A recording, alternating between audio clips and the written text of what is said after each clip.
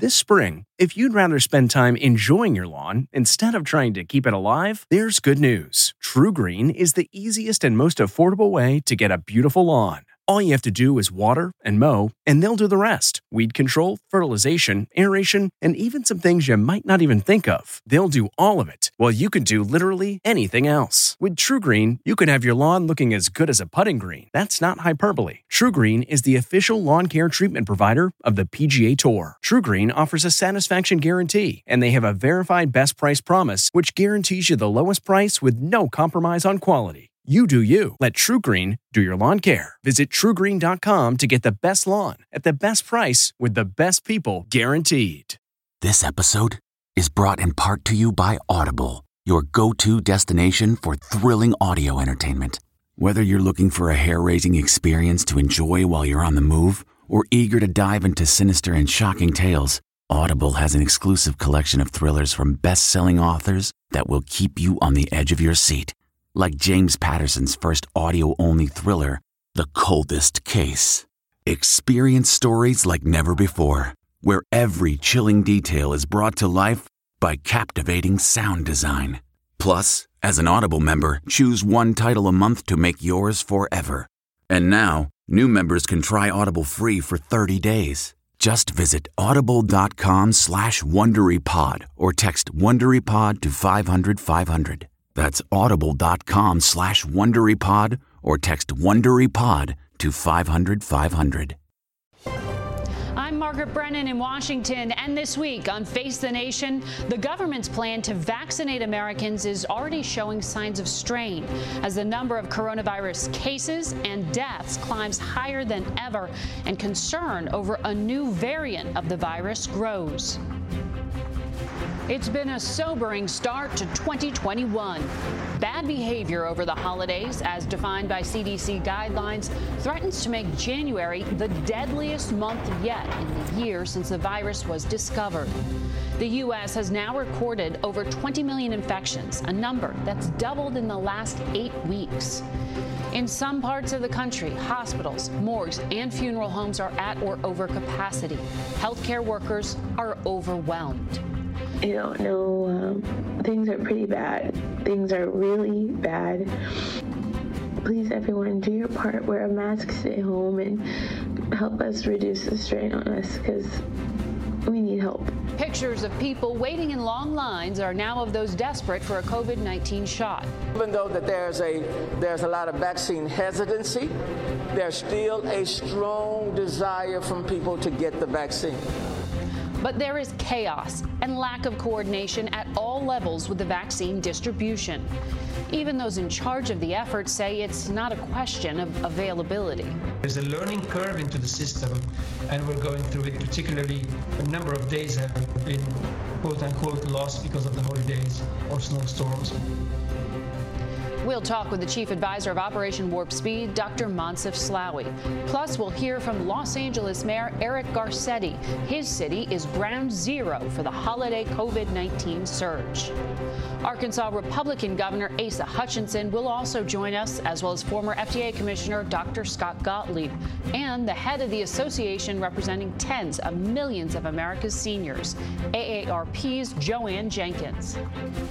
Then a preview of Tuesday's Georgia runoff elections. Those outcomes will determine control of the Senate. Will the state that went from red to blue in November see enough Democrats turn out to defeat not one, but two Republican senators? It's all just ahead on Face the Nation.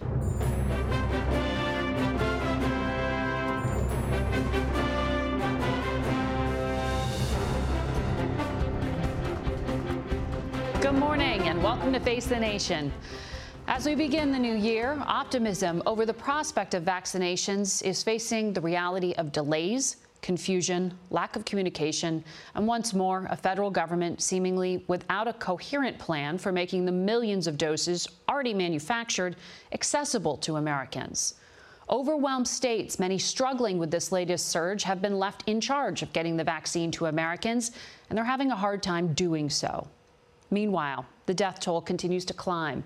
More than 350,000 people have now died of COVID-19 in the U.S. California is the new epicenter of this latest outbreak. CBS News correspondent Carter Evans reports from Los Angeles. With a new year comes new hope. But while vaccinations are underway across the nation, it means seeing my grandkids a lot. Yeah, it means everything. They're not happening fast enough. The Trump administration promised 20 million doses would be given by the end of 2020, but the CDC says just over 4 million people have been inoculated. Part of the problem is finding enough medical professionals to administer the shots. The local boards of health have been overworked. A lot of them are understaffed. And there's the time involved, including a 15 to 30-minute observation period after the shot is given. Another delay, vaccine skepticism. A new survey finds 29% of healthcare workers are vaccine hesitant. The growing COVID surge is pushing hospitals in Southern California to the breaking point. Things are pretty bad. Things are really bad. We're overwhelmed. We're stressed. We're stretched so thin. It's pretty unimaginable. Some hospitals in the epicenter of LA County are already diverting ambulances. Others are preparing emergency plans for rationing care. And now the Army Corps of Engineers is mobilizing to update oxygen delivery systems at hospitals in LA. New COVID cases here are up almost 1,000% since November. 1 in every 5 people tested is now positive, and statewide, COVID kills someone every 3 minutes. Morgues are overflowing, the dead now filling refrigerated trucks outside. Across the country in North Carolina, workers are setting up field hospitals, preparing for a new surge after the holidays. Same story in Atlanta, where they're converting the convention center into a medical center again. Today marks the end of the busy holiday travel period. The TSA says in the last 2 weeks, it's screened more than 11 million passengers. That, plus the tens of millions who likely traveled by road, has experts concerned another surge may be coming right about the time President-elect Joe Biden is being sworn in. Margaret? Carter Evans, thanks. Around the world, other countries, most notably Israel, are outpacing the U.S. when it comes to vaccinating their populations. As a percentage of population, Israel stands at 12.6%, while the U.S. is at just 1%, behind Bahrain, Iceland, and the U.K. CBS News senior foreign correspondent Liz Palmer reports from London. Good morning. Those numbers point to the inequality of access to vaccine around the world. At this point, the developed countries with 13% of the population have locked in more than half of the world's vaccine supply. It's India's giant pharmaceutical manufacturers that will be key to making enough vaccines, hundreds of millions of doses for the world, especially developing countries, and of course for itself. The Indian government staged a dry run for a gargantuan program that will try to inoculate 1.5 million people a day.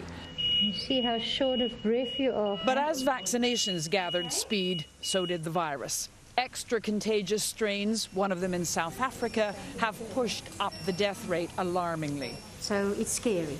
It's scary for us all. One in London has hit hard too, and hospitals are at full capacity. So it was a huge relief when regulators approved the cheap and easily stored Oxford AstraZeneca vaccine just before the new year. Tomorrow it will be rolled out in Britain with such urgency that for now people will only get one shot of it or the Pfizer vaccine instead of the recommended 2 to make supplies go further. Israel's vaccine program is in full swing. It hopes to be the first country in the world to immunize all its citizens by sometime in March. That's likely to be before some countries in Africa even get started. COVID ruined most New Year's parties. In London, small groups of people hoping for fireworks were chased away by mounted police. Here in the area, please, you should not be gathering here. But here and there, as in Taiwan, where COVID is firmly under control, crowds welcomed what the rest of the world so craves, a healthy 2021.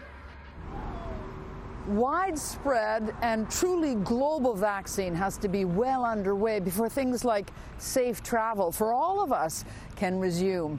And epidemiologists say that's not likely to happen until at least 2023. Margaret? Liz Palmer, thank you. We want to go now to the chief advisor for the U.S. vaccine effort. That's Operation Warp Speed. Dr. Moncef Slaoui joins us from Miami. Good morning to you, doctor. Good morning, Margaret. Have U.S. officials gotten any insight into how this more contagious version of the virus that's detected in the UK and South Africa, what the impact is? We know it's from the UK, at least, that version is in at least 3 U.S. states. Yes, so that's the information we have. This virus actually mutates as part of its normal behavior, and therefore it is normal to expect that there will be variants. What's very important is to study those variants and understand how infectious they are, whether they have more impact in terms of morbidity or mortality, and critically now, whether they are still sensitive to the vaccines that have been developed. And on those 3 counts, based on the information shared with us by the UK scientists and early data that we have here, we think that these virus variants should be under control with this vaccine. Fortunately, they are not more deadly to the population. They are more infectious, and therefore they will further exacerbate the surge that we are having. Well, there are reports, though, in the UK that more children are becoming ill. From the models you've seen, what does this new virus strain do to children? Well, its capacity to spread is higher. Frankly, I'm not very clear about the data showing a differential in accelerated spread between adults and children, but the fact of the matter is it will spread faster into the population. I think it should be a signal again to say what we need to do as a population is wear masks, distance ourselves, wash our hands, be very aware of people around us, and continue to be very careful around the transmission. This will continue to happen. The key to the solution is vaccination. Well, let's get to that solution then, because it is the fastest vaccine development in Western history. Congratulations to you as overseeing that part of it. Now we're at the really complicated part of actually getting it to Americans. The president twice this week has blamed the states for failing to distribute it. If they're not up to the task, what are you doing at Operation Warp Speed to help them? Well, first, as you said, I think let me acknowledge the progress that's been made, which has been remarkable, and it's the work of tens of thousands or probably hundreds of thousands of people to have been able to have 5 vaccines in phase 3 trials, 2 approved, probably 1 more to be approved in the next 4 to 6 weeks. And 20 million doses of vaccines, as we had promised, would be made available to the American people to be immunized with, have been made available. 17.5 million have been shipped. Right, but only a third of them have actually been used. So that's where the rubber meets the road. We need to improve. Exactly. So what are you doing in the states to help them? So we have visited actually the states, and I know you have the governor from Arkansas with you later on today. We, General Perna and myself, have visited the Department of Health in Arkansas. We have explained the process. This was on October 26. Arkansas has actually ordered from the Central Reserve about 150,000 doses of the vaccine. 120-some thousands have been delivered to the actual locations that they have told us. Therefore, our assumption has been that there is a plan in place to immunize. We stand by here to help any specific request.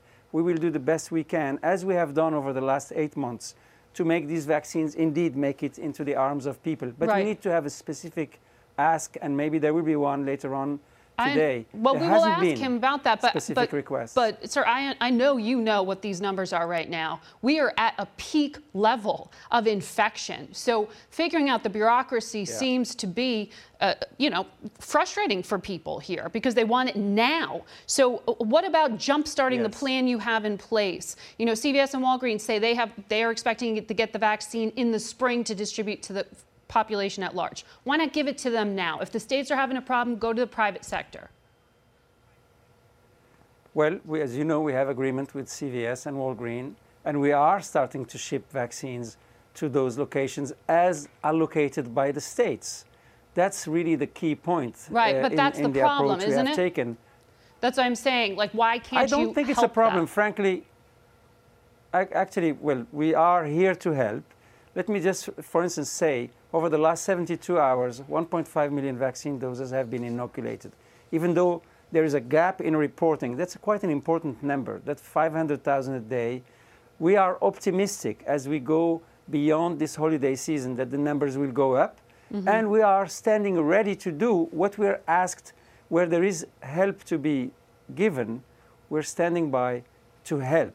I don't think we are able to identify exactly which long-term care facility or which CVS store should be getting more vaccine or less vaccine. That has to be done with people that have granular knowledge of their population, their movements, where the older people are, or the various groups at risk. And then we'll be there with them. Okay, so you're saying that still has to be up to the states to figure out where they have the need. But let's talk about the portion you can control, and that is the federal supply. If the goal is preservation of life, how can you still justify holding back more than half of the manufactured doses that you have? We just heard from the UK that they're just trying to hit as many people at once. Why not do something like that and space out the time between doses? Yes. So, a scientific answer and then an alternative. I think it's not reasonable when vaccines have been developed with 2 doses given 21 days apart or 28 days given apart, and where we have the data on their safety and their efficacy. And we have after 2 doses, we have no data after 1 dose if we leave people a month, 2 months, 3 months with maybe incomplete immunity, waning immunity, maybe even the wrong kind of immune response induced that is then corrected by the second dose. But they've got zero immunity right now. Well, it is. I'm going to tell you the alternative in 1 second. Just let me finish the point I'm making, which is we always said that these vaccines will be developed on the basis of science, and all decisions will be made transparently on the basis of data. Changing the decisions made, the choices made, which was to give 2 doses of vaccine. The second dose gives you 10 times higher immune response than the first dose. Without any data, I think would not be responsible. Here is the alternative. We know that for the Moderna vaccine, giving half the dose to people between the age of 18 and 55, 2 doses, half the dose, which means exactly achieving the objective of immunizing double the number of people with the doses we have. We know it induces identical immune response to the 100 microgram dose. And therefore, we are in discussion with Moderna and with the FDA. Of course, ultimately, it will be an FDA decision to accelerate injecting half the volume. I think that's a more responsible approach that will be based on facts and data to immunize more people. And of course, we continue to produce more vaccine doses. Yeah, and quickly, do you have a date for when you will know whether, once you've been vaccinated, you can still give the virus to others? Is there any timeline? So those studies, frankly, are going to be based on observational data into the population. I don't think we will have data before late in the spring. Okay. But I can't give you an exact date. Dr. Slaoui, thank you for your time this morning. The mayor of Los Angeles, one of the cities struggling with the pandemic, Eric Garcetti is our guest. Good morning to you. Good morning, Margaret. Good to be with you. You are at the epicenter of this outbreak right now. And I saw you said a high percentage of deaths are among people with no underlying conditions. Why is the virus so deadly right now? Well, we're seeing a person every 6 seconds contract COVID-19 here in Los Angeles County, the nation's largest county, 10 million people. And it's 2 reasons. One is just simple density. We're the densest metro area in the United States. But we're also seeing the household spread now. One person is coming home, an essential worker. There might be 5, 7, 10 people in that household. And this is a worrying trend that the fatalities now are not just people with pre-existing conditions. 92% of previous deaths were people who had an underlying condition. That is rapidly falling. So my message to everybody is this is not only going to come for somebody that you love, this is going to possibly come for you. And so everything we do is either life-saving or life-taking at this point. Is the higher incidence of death due in any way to the fact that you have a shortage of medical personnel? There's no question that we have a shortage of medical personnel, but that's not yet why we think those deaths are happening. We think it is spreading. It may be mutating as well, but we do believe that this is just how widespread it is, and that a lot of people who are younger or don't have pre-existing conditions have become very comfortable. This is a virus that preys off of our weakness, preys off of our exhaustion. 95% of people can be doing the right thing. It's still dangerous. If 80% are doing the right thing, it is disastrous. So while we have high compliance here, we still have these tough months. And I think the vaccine has made everybody so hopeful that they can relax their behavior. We cannot let up. This is the darkest month. We will have the toughest moment when both our country, its government, and the nation, our people, will be tested. You have a mask mandate. I mean, you're saying that some people are just not complying with some of the restrictions you've put in place. You had that targeted stay-at-home order in early December. Do you think that you waited too long to institute that? No, we have great compliance. We look at our data. People are moving less. I was talking to the head of the Red Cross out here who just moved from another state. She was blown away by how many people wore masks compared to where she was coming from. This is something now that really is spreading in the home. And once you get past that tipping point, and it's a message for all of America, we might not all have the same density as Los Angeles, but what's happening in Los Angeles can and will be coming to many communities across America.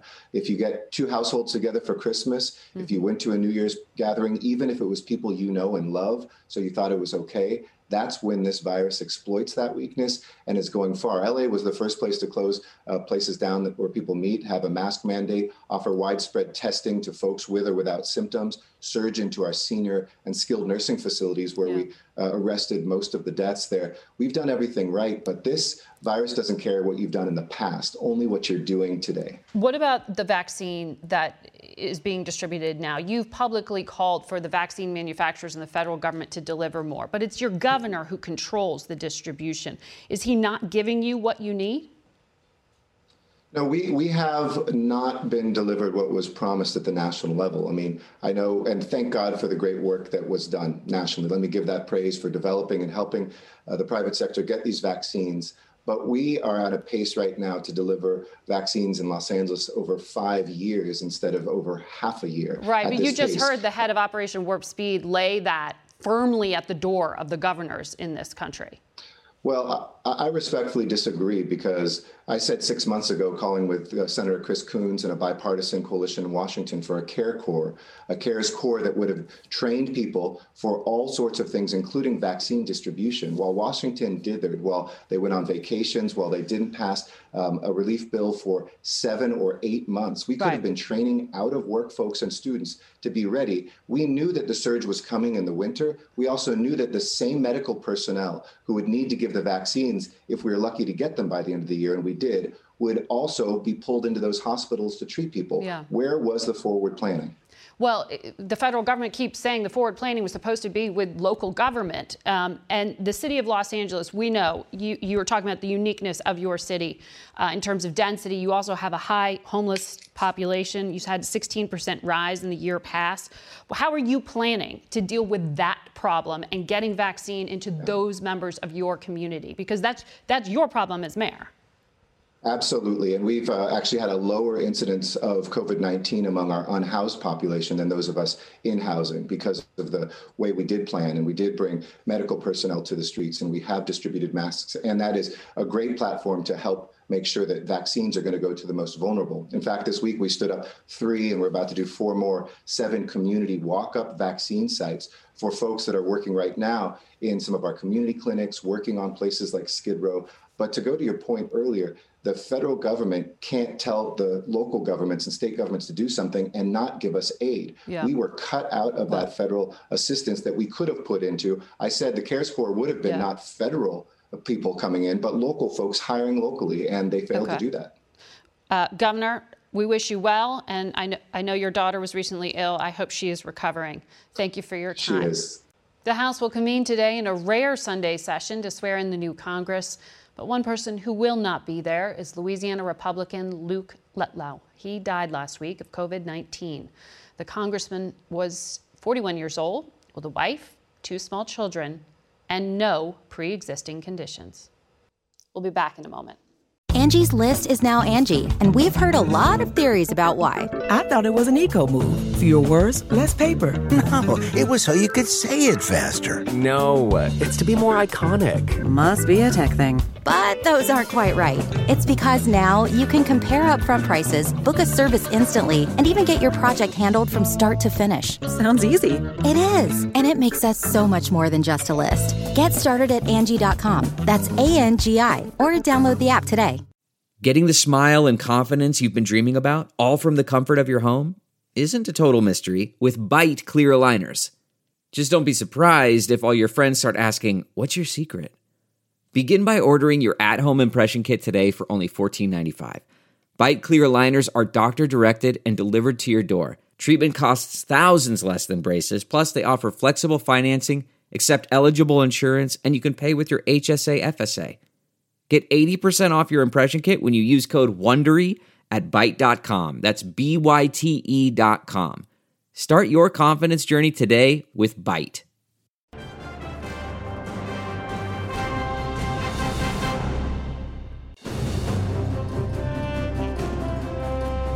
Welcome back to Face the Nation. We want to go now to Governor Asa Hutchinson of Arkansas, who is also the vice chair of the National Governors Association. He joins us from Little Rock. Good morning to you, Governor. Good morning, Margaret. Good to be with you. I'm glad we have you today to talk about the vaccine and distribution. I want to quickly ask you something, though, on the political front as a Republican. Nearly a quarter of Senate Republicans say they have concerns about voter integrity and plan on Wednesday to challenge Joe Biden's Electoral College win. This is, to be very clear, all but certain to fail in terms of changing the outcome of the election. But other Republican senators say this is destructive to do in the first place. Where do you stand? Well, it's a process that they have the right to initiate. I think it's a little bit of a Don Quixote jousting at windmills efforts. I think it is designed, certainly it will fail. Joe Biden is our president-elect, and he will be confirmed in that capacity. I do think that from a state perspective, the challenges have been initiated through recounts and court challenges, and that's how we work in our Electoral College state by state. And so when it gets to Congress, it's really a limited opportunity to review the intricacies of the election process. We should have confidence in what has been done and the reviews and the recounts. And let's all recognize that while the system is not perfect, it worked state by state, and we should accept those results and move on to do some good things for our country. So I understand you do not support that effort. Thank you for your clarification there, Governor. I want to move on to the virus. The CDC says Arkansas has only distributed a third of the vaccines that you have been given. What's the biggest challenge getting the doses into arms? Well, there are a number of challenges, and we've got to do better, both at the federal and at the state level. One of the challenges is that we have a limited supply, and when you have a limited supply, that means you've got to prioritize and you've got to make sure you're giving it to those with the greatest needs or those with the greatest risk. And that's a challenge in and of itself. Secondly, you do have some reluctance, and that creates some complications. We're focusing on our long-term care facilities, and that has to have consents in many instances, and that slows up the process. But even with that, we have to do better. Mm-hmm. We have to act with a sense of urgency. And we can do that. We have to learn whenever you're in a battle that you have to adjust to the circumstances of that battle. And right now, we're going to have to make some adjustments in the plan to get these vaccines out. You heard the head of Operation Warp Speed say that they were working under the assumption that there is a plan in place to immunize at the state level. Was there not a plan in Arkansas? I mean, that seems to be the implication here, that it is the governors who are dropping the ball. No, there is a plan. And that plan has been coordinated at the federal level. But let me lay it out for you. In phase one, we're supposed to be doing our healthcare workers, and we're doing our long-term care facilities, residents, and staff. The federal government allocates that based upon where we want it to go, but they're working through the pharmacies. and they made a contract with Walgreens and with CVS, two major chain pharmacies, but the states or the local long-term care facilities can opt out. 60% of ours opted out for independent pharmacies. They're doing a better job of getting it out than the chain pharmacies. They're acting with more urgency. And so that's an example of where I've learned that whenever you look now at the challenges with a specific population, what it's going to be like when we move to essential workers and whenever we move to the general population, we're going to have to utilize more resources to get this out than we've got planned right now. What have the other states told you is their difficulty? Is it all the same that you're laying out, the problems with the nursing homes? Yes, it is the challenge of the work staff, the fact that we don't have enough right now for our nurses. We have to utilize our pharmacies because they have the capability and relationships to get it out. But we're going to have to look more broadly at how to utilize more resources, whether it is utilizing medical personnel that's already strained in terms of our National Guard, whether it is bringing on pharmaceutical students that can do more in terms of giving these vaccinations out. We've got to increase the capacity of our human resources. You have the world's largest retailer headquartered in your home state. They have a massive logistics hub. Have you asked Walmart to help you out? Walmart is ready to help. Would it be better if the private sector took this over? Well, the private sector is very engaged. The private sector is doing it. Both the independent pharmacies as well as the chain pharmacies. And so but if the federal government gave directly to them versus you? The federal government is giving directly to them. All we're doing as a state is telling it where it goes and allocate it. Right. The delivery is directly to the private sector, and they're getting it out, but not as fast as we would like. And so it's a partnership, and you're going to see these numbers increase dramatically in the next week, 10 days. I believe by the end of January, you'll have all of 1A vaccinated, and we'll be moving on to essential workers, if not sooner than that. Okay, I ask you that because the head of Operation Warp Speed again said allocation came down to what the governors asked for and where they told them to send it. So it just continues to be ping pong here.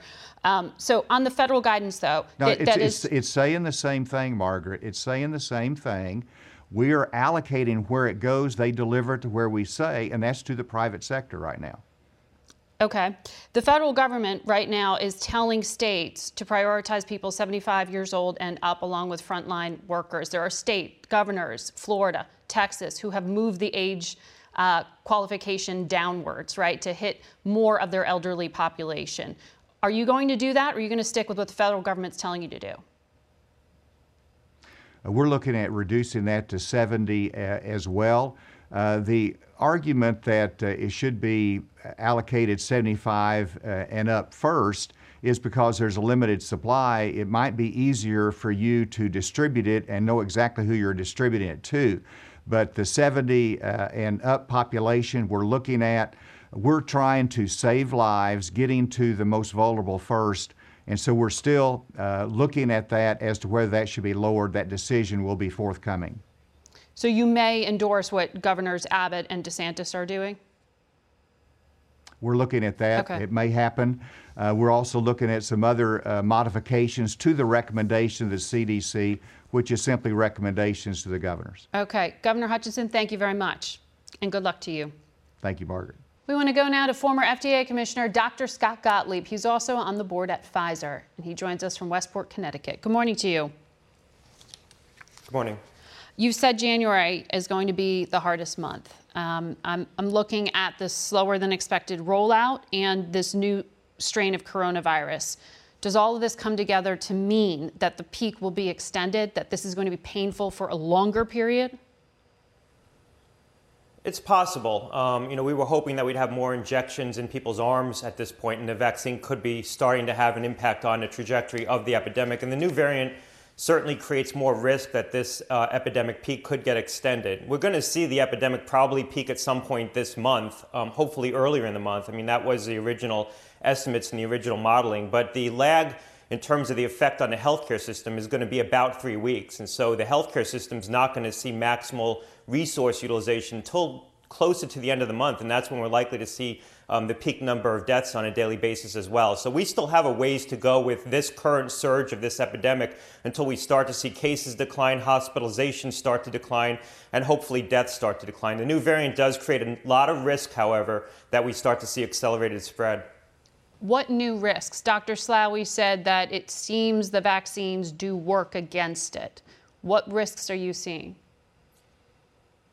Well, we're not vaccinating quickly enough to create a backstop against the spread of this new variant. Right now, there's some estimates that the new variant probably represents about 1% of all infections in this country. By March, it's going to be the majority of infections. It's going to grow quickly.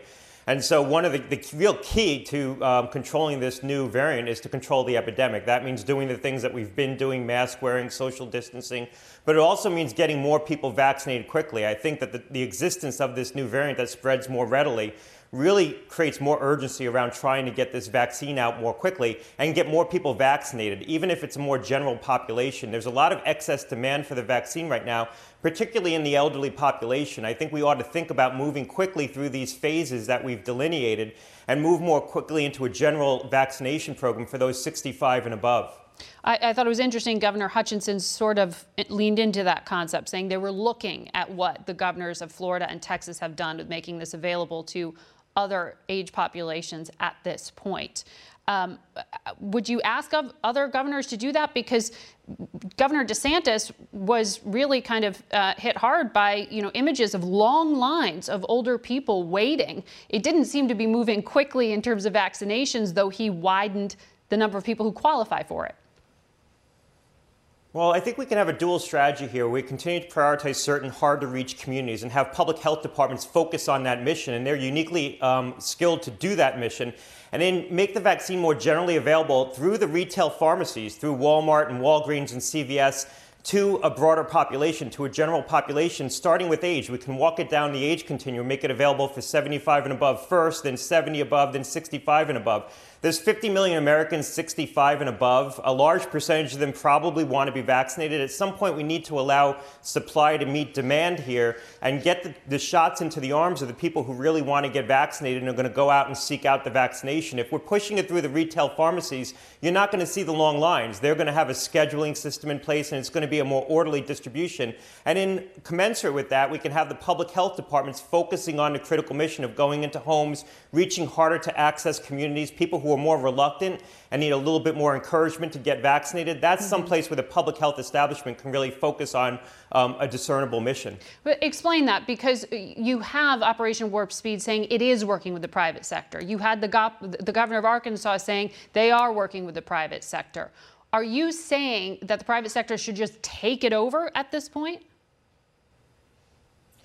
Well, look, we have 40 million vaccines that were delivered in December. 5 million were injected into arms. That's 35 million vaccines sitting on a shelf somewhere. I'm saying that we can be delivering these vaccines directly to Walmart and Walgreens, and in New Jersey, they're shipping them through ShopRite, and allow these retail establishments to start opening up more general vaccination programs for the broader public, instead of working very slowly through these preordained phases that we've articulated. Continue to accomplish that mission because it's important, but also take some of this excess supply and push it through a retail channel to the general public. If someone who's 70 years old or 65 years old wants to schedule an appointment at CVS to get a vaccination, they should be able to do that this month. So I think we should start working through the age brackets and just work our way down until we work off some of this supply. There's more vaccine coming on the market every day. We're going to have a significant backlog right now, or warehoused inventory of vaccines, and that's tragic because these could be accomplishing an important public health purpose. Right. Well, because Operation Warp Speed is already stockpiling more than half of the supply that they have. What about vaccine hesitancy? The governor of Ohio said 60% of nursing home staff members offered the vaccine in his state, declined it. You're seeing similar hesitancy elsewhere. These are medical personnel and healthcare staff, and they're saying no. Yeah, look, that's another reason to be making this more generally accessible. It is a reality that some people aren't going to want to get vaccinated or going to be reluctant to get vaccinated. It's going to take more work. There's about 150 million Americans who get vaccinated for flu each year. About 60 million of them are under the age of 15. So that's about 90 million people who get vaccinated for flu. I think that's your low-hanging fruit for getting COVID vaccinations out. Some high proportion of the people who get a flu vaccine are also going to get a COVID vaccine. If we just simply make this generally accessible to 65 and above this month, that's 50 million Americans, probably about 30 million of them will take it. That's your low-hanging fruit. That's the pent-up demand. We need to start working that off, because trying to push it into, very discrete populations, you're going to be bumping up against people who don't want it, and it's going to create friction. It's going to create a slowdown in trying to get this vaccination out. We need to get more people vaccinated quickly and recognize that every vaccination at this point really is a public health win. All right, Dr. Gottlieb, thank you for your analysis. We turn now to Joanne Jenkins. She is the CEO of the American Association of Retired Persons. You know it as AARP, and she's at their headquarters in Washington this morning. Good morning to you. Good morning, Margaret. December was a very deadly month during this pandemic, particularly for nursing home residents. The federal government plan is to have pharmacies like CVS and Walgreens set up clinics to vaccinate inside of these facilities. And it started in about 36 states just this past week. Is it moving fast enough? Well, I think by every questionable that it has not moved fast enough, that, 40% of the people who have died in this country live in nursing homes. And so we see this really as an unconscionable national disaster, that 350,000 people in this country have died from COVID-19, and 40% of them have lived in nursing homes or work in nursing homes, and yet they only represent 1% of the population. So, no, we're not moving fast enough. I didn't hear a lot of specifics from the governor or from the head of Operation Warp Speed on what they want to change. And I'm wondering from you what your view is, because we did hear earlier in the week from Operation Warp Speed saying that some nursing homes aren't vaccinating until they have enough doses for everyone in the facility. That's a federal requirement. Should the government suspend it? Well, I think that, if you look at the data and the fact that that's where people are dying, you have to come to the conclusion that they should be doing everything that they can to be administering this vaccine as soon as possible. I know that there are 2.2 million doses that have gone out to nursing homes, and yet only 13% of that has been administered. And so we have to find a solution, and, we need to stop pointing fingers and looking at who's to blame. And really, all of us, whether it's mayors or governors or the federal or governors all across this country, to really try to fix this problem. So that's a yes. They should lift that requirement? Absolutely, yes. At the state level, you heard a debate about whether the age qualification should be lowered more quickly, like it has been in Texas and in Florida. Would you ask other governors to do that? Well, I think if you look at the data of where people are dying, and if in fact we can stop people from dying of COVID, we know that that will offer some relief to the hospitals all across this country. We have examples that we're hearing from thousands of our members, particularly like those in Florida, who are standing in lines, 300-400 of them at 3 and 4 o'clock in the morning trying to get that vaccination. I think that we have to really solve this issue and really come together so that there is some standard for which the states and the local nursing homes know how they're going to get this vaccine and what it is they're supposed to be doing. There's confusion. I mean, I know people who ask, where do I find out when I qualify? What do you tell your members? Do they call their doctor? Do they get an email? Who do they ask? Their local health department? Well, I think one of the things that we've tried to do at AARP is, we have aarp.org/coronavirus, where we're listing everything that we have from the states about how the vaccine, the priorities in each of the states, how they're going to be able to get their vaccinations, clearly we're hearing directly from our members that they're confused about whether or not they should be calling their physician, whether or not someone's going to contact them, which of the vaccines should they be trying to take if they live in rural America or in an urban city, just how that's going to happen. And I think that there could be some simple clarity and transparency about what is to be expected in the time frame that individuals all across this country should be thinking about. Clearly, we need to keep up the protections of wearing masks and washing our hands and doing all of those things. We shouldn't let our guard down, but there needs to be further clarity about and expectations set about when this vaccines are going to be administered widely. Do you think that staff in nursing homes should be mandated to take the vaccine? Well, I think that the data tells us that that's where the deaths are occurring, and that for patients and people who work in nursing homes, they need to be protected in a way. But clearly, it's not ours to mandate a vaccine. Governors would have to mandate that, right? Is that what you're asking governors to do? Well, I think that we're saying to the governors that this is a way to bring it under control, and that while we at AARP don't have the authority to mandate this, that this is one of the only ways that we have that we know that this particular COVID-19 disease can be brought under control.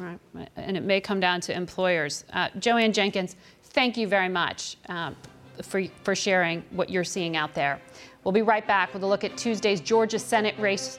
It's an important one. Don't go away. Man, that sunset is gorgeous. Grill, patio, sunset. Hard to get better than that. Unless you're browsing Carvana's inventory while you soak it all in. Oh, burger time. So sit back, get comfortable. Carvana's got thousands of cars under $20,000 just waiting for you. I could stay here forever. Carvana, where car buying meets comfort meets convenience. Download the app or visit Carvana.com today. The comfort of your favorite seat is now your comfy car selling command center, thanks to Carvana. It doesn't get any better than this. Your favorite seat's the best spot in the house. Make it even better by entering your license plate or VIN and getting a real offer in minutes. There really is no place like home. And speaking of home, Carvana will pick up your car from yours after you finalize your offer.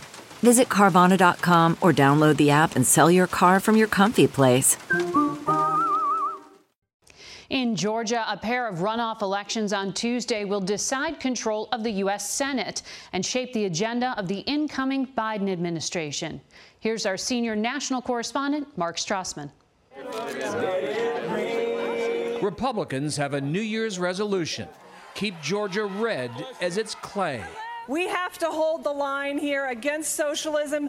We need y'all to get out and vote. In dual runoffs here, if Republican Senators Kelly Loeffler and David Perdue both lose, Democrats will seize control of the Senate.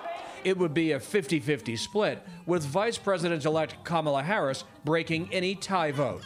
The whole country is watching Georgia voters to see what we will do at this historic moment. Democrats Jon Ossoff and Raphael Warnock each have raised more than $100 million over the last 2 months. Their blitzkrieg of ads call both Republicans corrupt. Looting Loeffler and Chicken Perdue. You can either help Kelly Loeffler to help herself, or you can help me to help you. More than 3 million Georgians have already voted, some in lines almost 4 hours long. The wild card? President Trump's groundless griping about election fraud here and its impact on Republican turnout this Tuesday. I don't believe you lost Georgia. No, I don't. Over the weekend, the president tweeted Georgia's runoffs were illegal and invalid.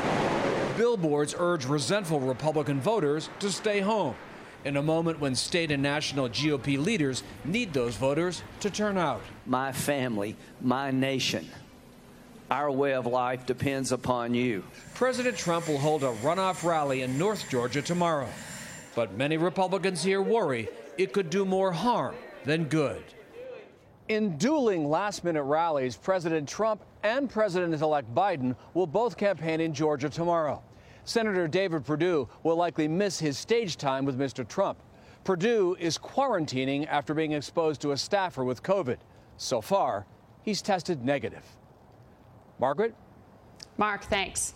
And as our new senior national correspondent, Mark will continue to report regularly for us here at Face the Nation. That's it for us today. Thank you for watching. Until next week, I'm Margaret Brennan. Today's guests were Chief Advisor of Operation Warp Speed, Dr. Monsif Slaoui, Los Angeles Mayor Eric Garcetti, Arkansas Governor Asa Hutchinson, former FDA Commissioner Dr. Scott Gottlieb, and the CEO of AARP, Joanne Jenkins.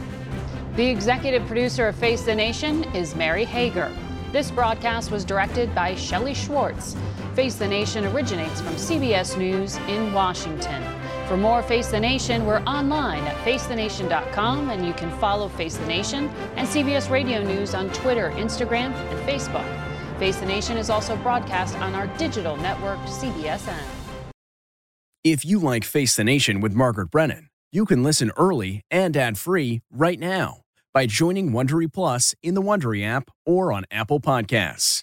Prime members can listen ad-free on Amazon Music.